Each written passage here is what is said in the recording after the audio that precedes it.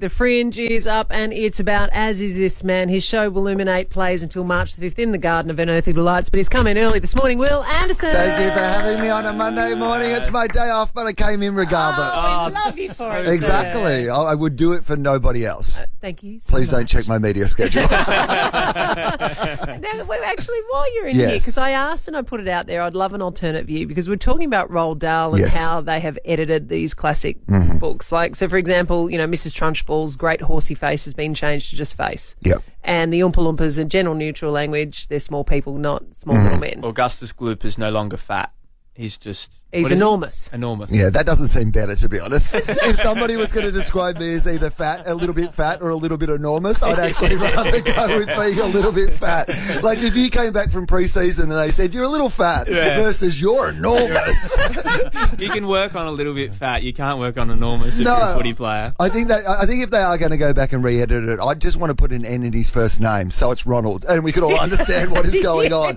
But I think, here is my counterpoint to that. Okay. Like, as a comedian, I see language change all the time. Yep. And there are certainly things that I would have said 20 years ago, 30 years ago that I would not say in my act now. And as a comedian, because I work live, I get the opportunity to update my language and the way that I talk about things. But authors, they write it down and it's like that forever. So society changes, and then something that wasn't outdated at the time can seem really outdated now. You read these books and you think, oh, he's an old-fashioned person, when he wasn't. He was just writing in the language of the time. So does it ruin those books? Like, I mean, yeah, Willy Wonka, for example. Like, I never was like, you know what my favourite thing about this? That the Oompa Loompas are men. If your favourite thing about Willy Wonka is the fact that the Oompa Loompas were men and not, like, they're little orange people, you're like, yeah, but they've got penises, right? Because otherwise I can't enjoy this story. It's relatable to me. I can't enjoy this story about a creepy old man who keeps them as slaves, getting a whole bunch of kids to come to his Wonder Factory so he can murder them off one by one. I can't enjoy that if the Oompa Loompas are gender neutral. So I mean, that's where my life is, just orange penises. That's pretty much. tiny little orange ones like Donald Trump on the sex tape. So I think that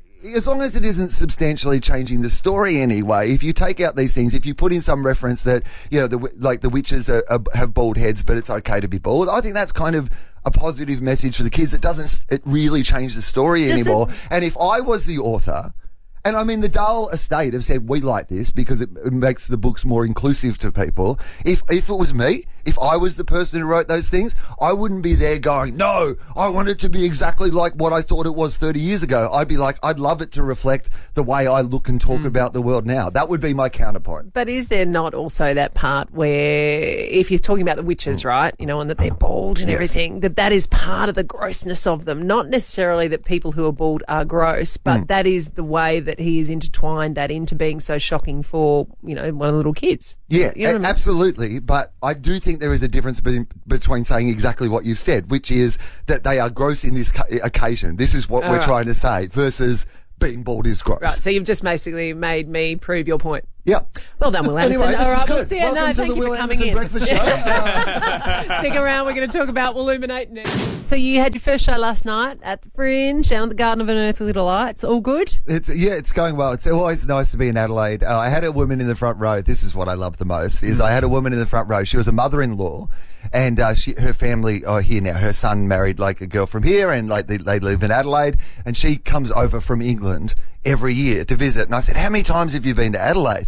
And she said 7 times. And I said, how long do you stay for when you're in Adelaide? And she said, a month at a time. And I said, what month have you been here? She goes, March, every time. And I'm like, you have the weirdest idea about what this city is like. Like, this city has been on its best behaviour for you for 7 months. You're like, you should go to Adelaide. It's the most exciting place on earth. Happening. They just, like, there's 19 things that all happen at the same time. She's had 7 months of non-stop fun. She doesn't realise you just hibernate for the 11 months. And recover. So I took my mum last night, 76-year-old mumsy, to her very first Fringe last night. What did you go and see? We went and saw Velvet Rewired with Marsha Hines because I didn't know what to send her to. Yeah, I didn't want to be caught sitting next to her if someone's boobs came out or it got a bit raunchy, because that's just a whole heap of awkward I'm not ready for.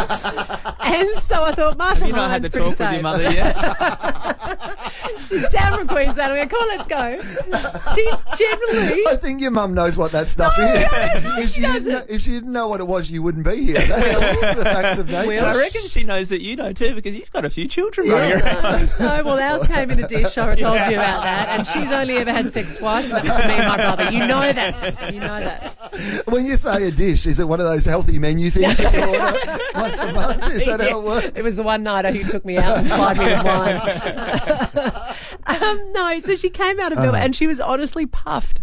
She was genuinely puffed because she was riding every sort of song and lights and roller skating and all this. And then, you know, some trapeze artist was doing something absolutely wonderful.